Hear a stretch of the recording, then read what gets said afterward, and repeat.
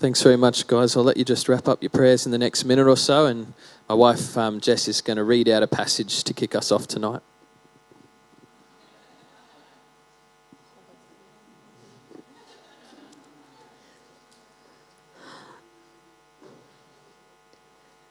Our reading tonight is from Ezra 3, chapter 3, verses 10 to 13, and it says, "When the builders laid the foundation of the temple of the Lord, the priests in their vestments and with trumpets, and the Levites with cymbals, took their places to praise the Lord, as prescribed by David, king of Israel. With praise and thanksgiving they sang to the Lord. He is good, his love towards Israel endures forever. And all the people gave a great shout of praise to the Lord, because the foundation of the house of the Lord was laid. But many of the older priests and Levites and family heads who had seen the former temple wept aloud when they saw the foundation of this temple being laid, while many others shouted for joy. No one could distinguish the sound of the shouts of joy from the sound of weeping, because the people made so much noise, and the sound was heard far away." I'll keep that handy. That's Ezra 3, verse 10 to 13, if anyone's wanting to read along. Happy New Year, everybody. It's good to be here. As I said before, my name's Angus. It's my wife, Jess, and my daughter, Afi. She's running around. She's nearly 2 now.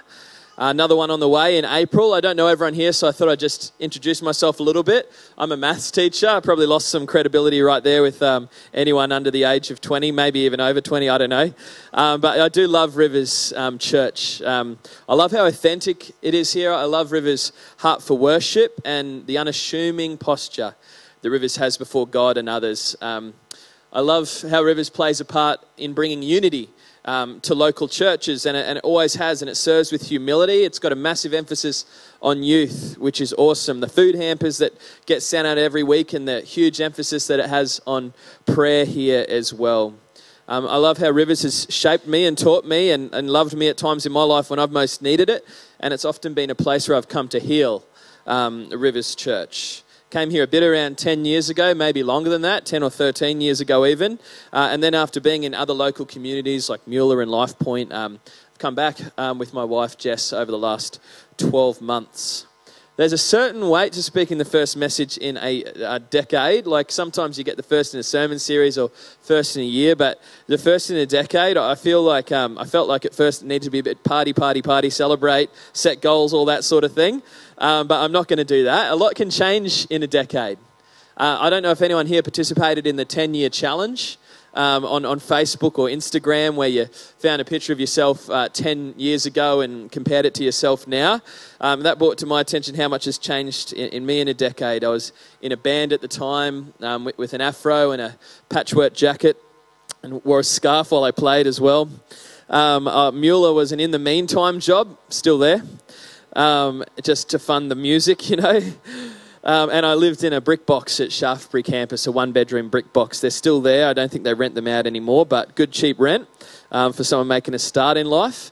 Also in life, a lot of my spiritual formation has happened over the last 10 years. I think I've had some serious questions about my faith, been to multiple home groups, have wrestled with the place of Scripture, the relevance of church, what to expect, what it means to live in the Holy Spirit. But most of these things, I think, are normal things for a thinking, hungry believer in the present reality of today's Christianity.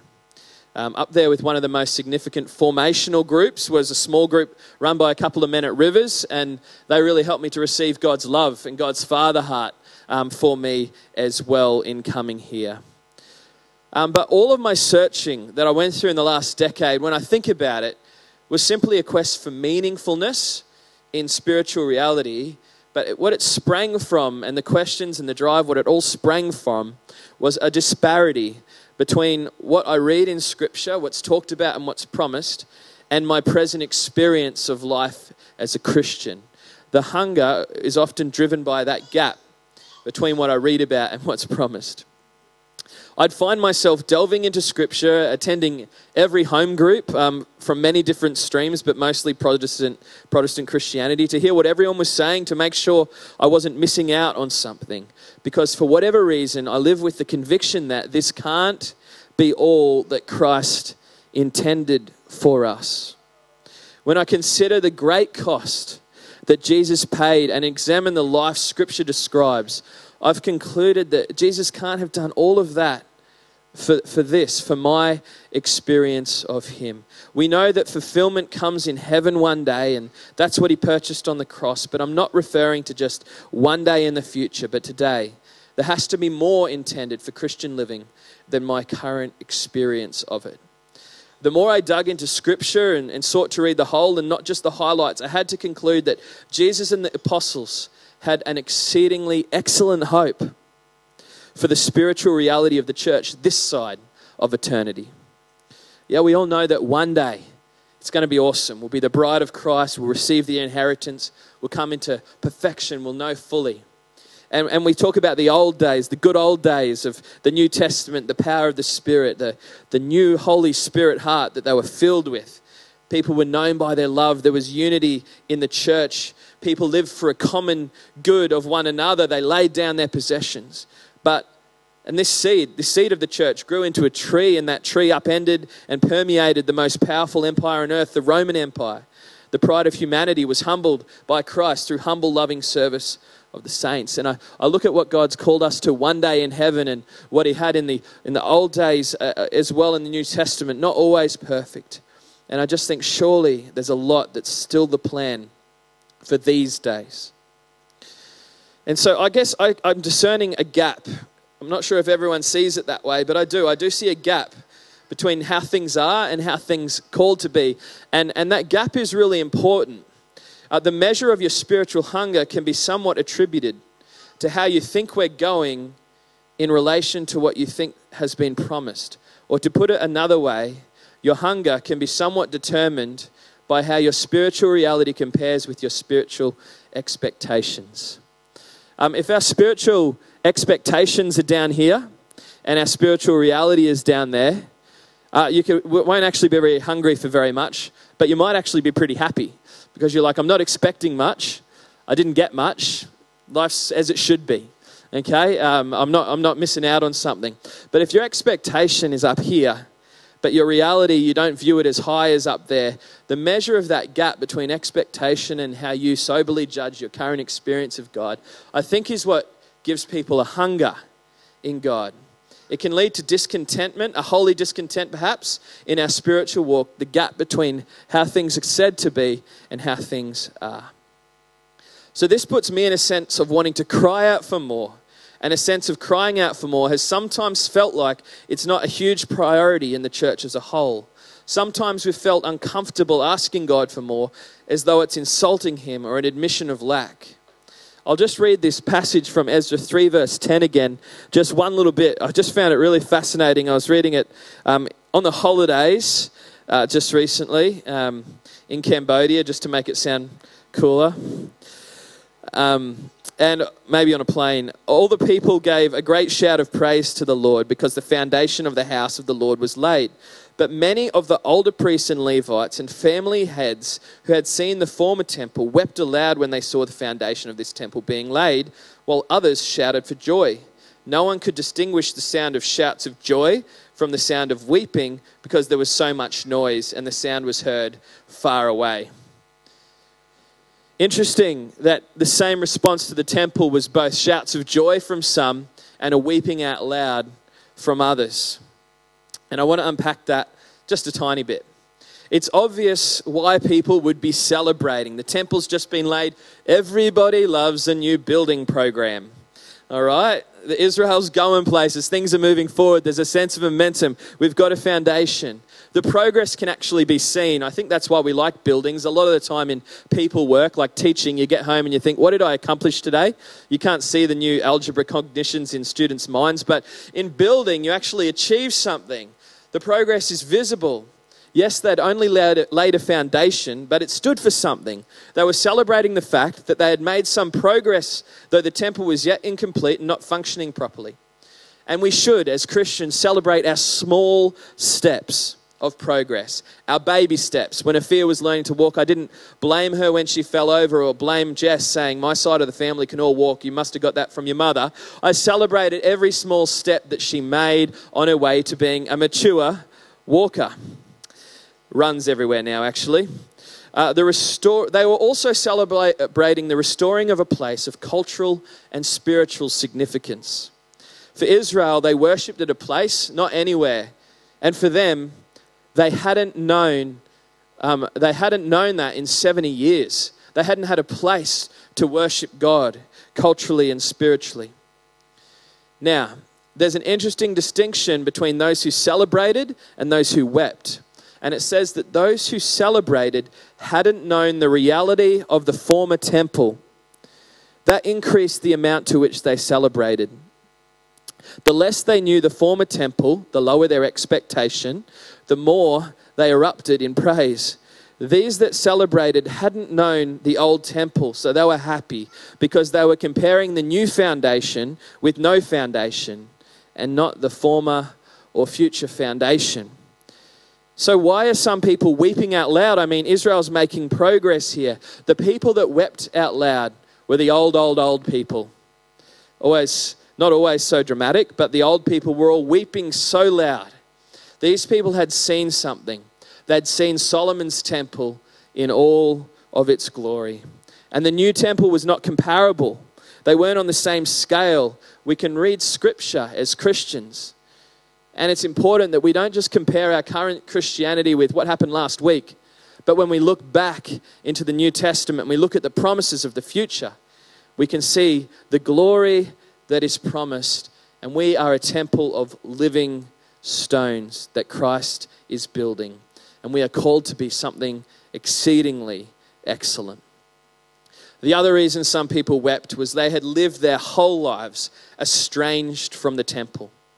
The deepest part of their cultural and spiritual heritage was not intact. There would have been a deep sense of loss there. There was a generation that missed out circumstantially on what it meant to be God's chosen people. There would have been a deep sense of loss there. They were the ones that had the sins of their fathers visited upon them, unlucky. There was a heavy sense of regret over what had been done, and a sense of loss was palpable, so much so that they wept and they cried out to be the generation that missed out on hosting the presence of God. And I just want to say that I think both expressions have a legitimate place, the weeping and the celebration in our faith. And sometimes we can get the impression that it's only happy-go-lucky Christianity that is legitimate. I believe both expressions are legitimate in the expression of our faith today. Shouts for joy and weeping out loud can coexist, intermingle and be indistinguishable from one another, and both can be full of hope. A shout for joy is a celebration of what's happened and a display of thanks over what's currently experienced. But when I talk about weeping, I'm not just talking about a pity party. I'm talking about crying out in prayerful faith. Weeping can also be fueled by hope, not despair. It's a hope that God has so much more and still has so much more in store than our current accomplishments. Weeping can be rooted in genuine hope, yet unfulfilled in the promises of God. And weeping can be a sign that someone possesses greater hope than one that only ever celebrates. We feel good when we celebrate. We like to do it often. It's right and respectful and good to show our gratitude to God for what He has already done. We can feel rude or presumptuous when we don't feel like celebrating because God's done so much for us. We can almost feel as though it's faithless to stop celebrating. But the reality is that Jesus and His closest would cry out, sometimes in great anguish, in the pains of childbirth for deliverance into what was promised, for those around them to have Christ form within them. I'm going to get to some reasons to celebrate, but celebration gets a lot of airtime in church. So I want to put forward some reasons to cry out. I can call it weep, but when I say weep, I mean cry out in prayer. Because I think sometimes people perceive themselves, I have, to be a lesser Christian if I'm upset by my current spiritual reality. When a path that Scripture outlines for spiritual growth is to bring that discontentment before God in the soil of humility, and by grace through faith, God can begin to resurrect something worth celebrating about in us. And in that way, God gets all the glory. Personally, I've wrestled with being prone to cry out before feeling like celebrating. When I consider the weightiness of the calling God has for us, The experience that I have is hopeless inadequacy and a very deep and real need for God to resurrect Christ within me and to begin to even take those baby steps in the direction He's called me. I'm not crushed by the call to holiness by any means. I'm just increasingly, as I get older, agonizingly and acutely aware of my strong need for grace, and if my life is going to make anything of Christ. In fact, I can often be overwhelmed by the reasons I have to cry out and disoriented by my own lack of prayer in light of the conclusions I've drawn about the present state of my Christian life. My heart breaks constantly over the disparity of the church's high calling and the reality of her present function. I'm grief-stricken, in anguish sometimes over this, and it makes it hard to function like a normal human being or happy, all is well churchgoer that I feel we've been stereotyped to be at times, somewhat unintentionally as an ideal. I find myself driven by hunger to think there has to be more than this. We're called to be the light of the world. We carry the answer a broken world is crying out for. Some things that I cry out for in myself are the love in my life. Am I known by it? Do I look like Christ crucified? Do others see it? The power of God available? Do I walk in the gifts of the fruit of the Spirit, the character of Christ, His humility, love that crucified Himself, His nature, is that alive in me? Do I have a wellspring of living water welling up within me unto eternal life? Are people often asking me to give reason for the hope that's within me? Do I argue over trivial things? Have I experienced ongoing victory over temptation? If your answer, like me, is no, then weeping and crying out in prayer, I think, is a legitimate response.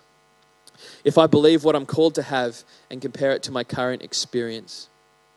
Weeping in prayer is a fruit of faith, a fruit of hope. And we can only have a few reasons. I can think of a few reasons why I wouldn't cry out in prayer. Just 3 reasons why I might not cry out in prayer.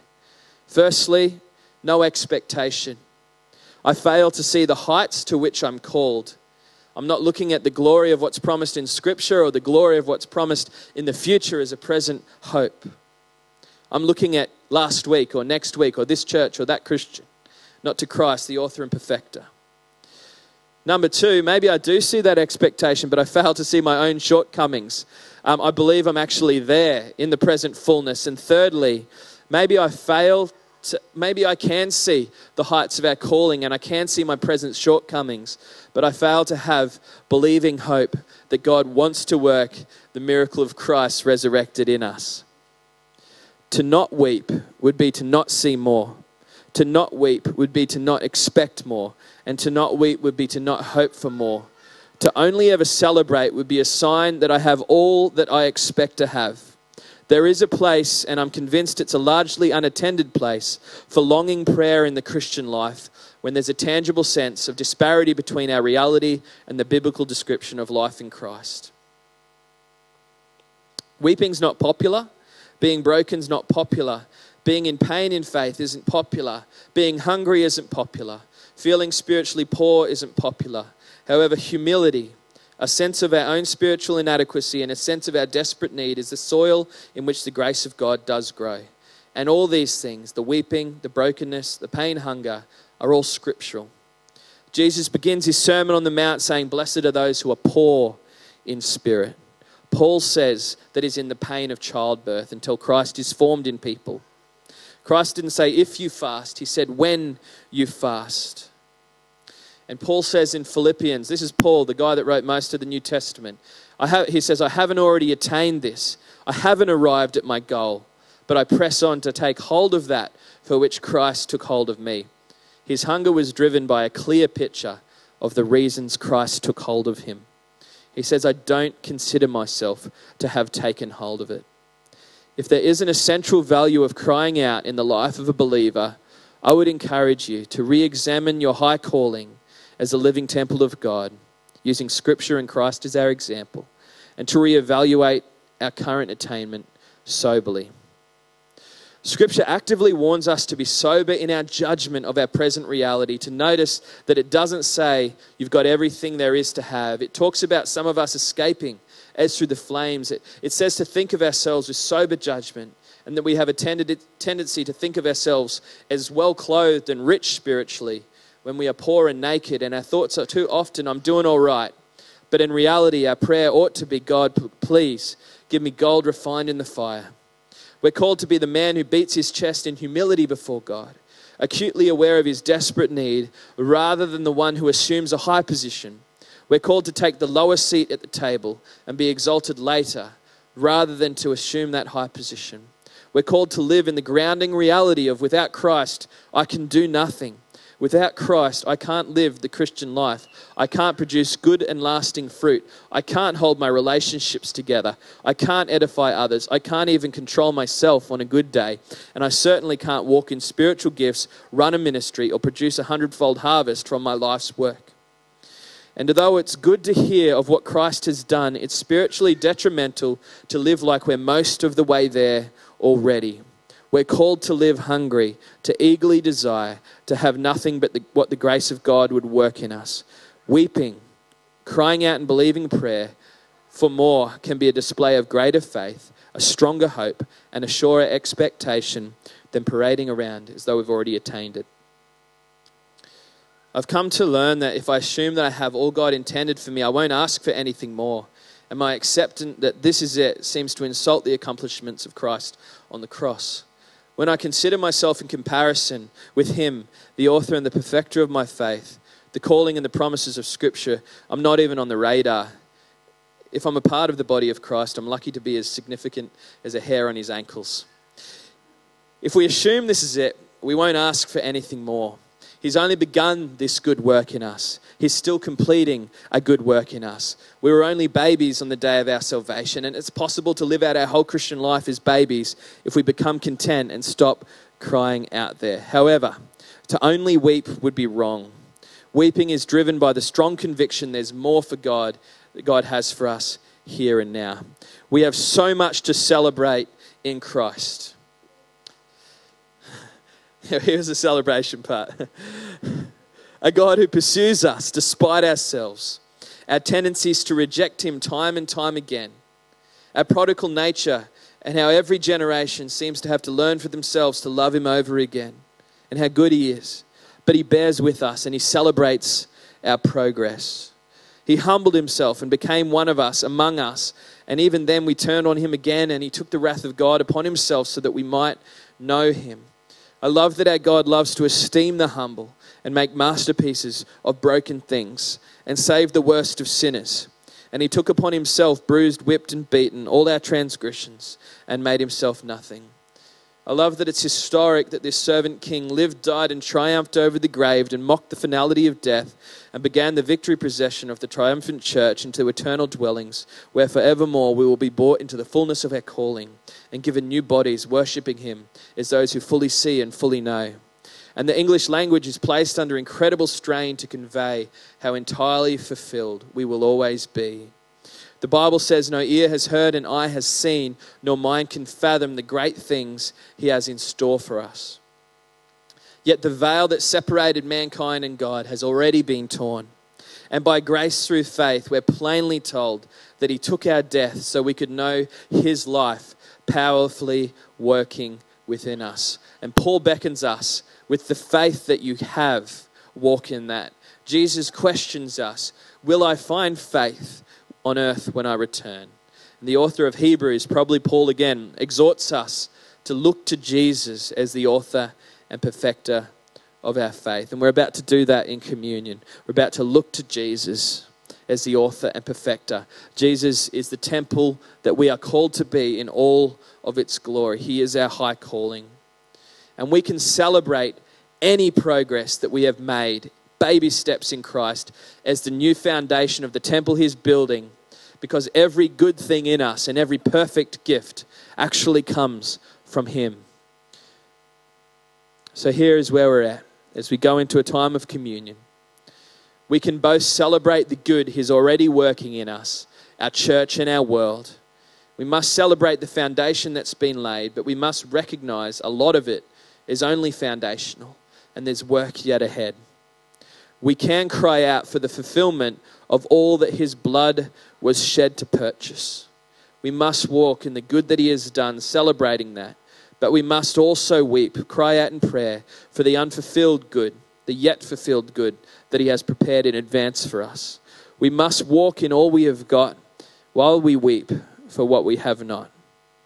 I want to lift up the place of longing more actively in open-hearted prayer before God, without viewing it as diminishing what he has done, but instead as honoring what he has done, in accepting his invitation into realizing what he has done in actuality.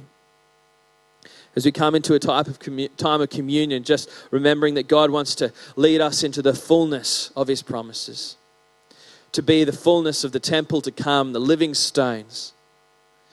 He wants to impart gifts into us. He wants to challenge motives in our hearts. He wants to form his character in us. He wants to dislodge idols from our hearts. He wants us to lay down ourselves and rights that we've come to think we have.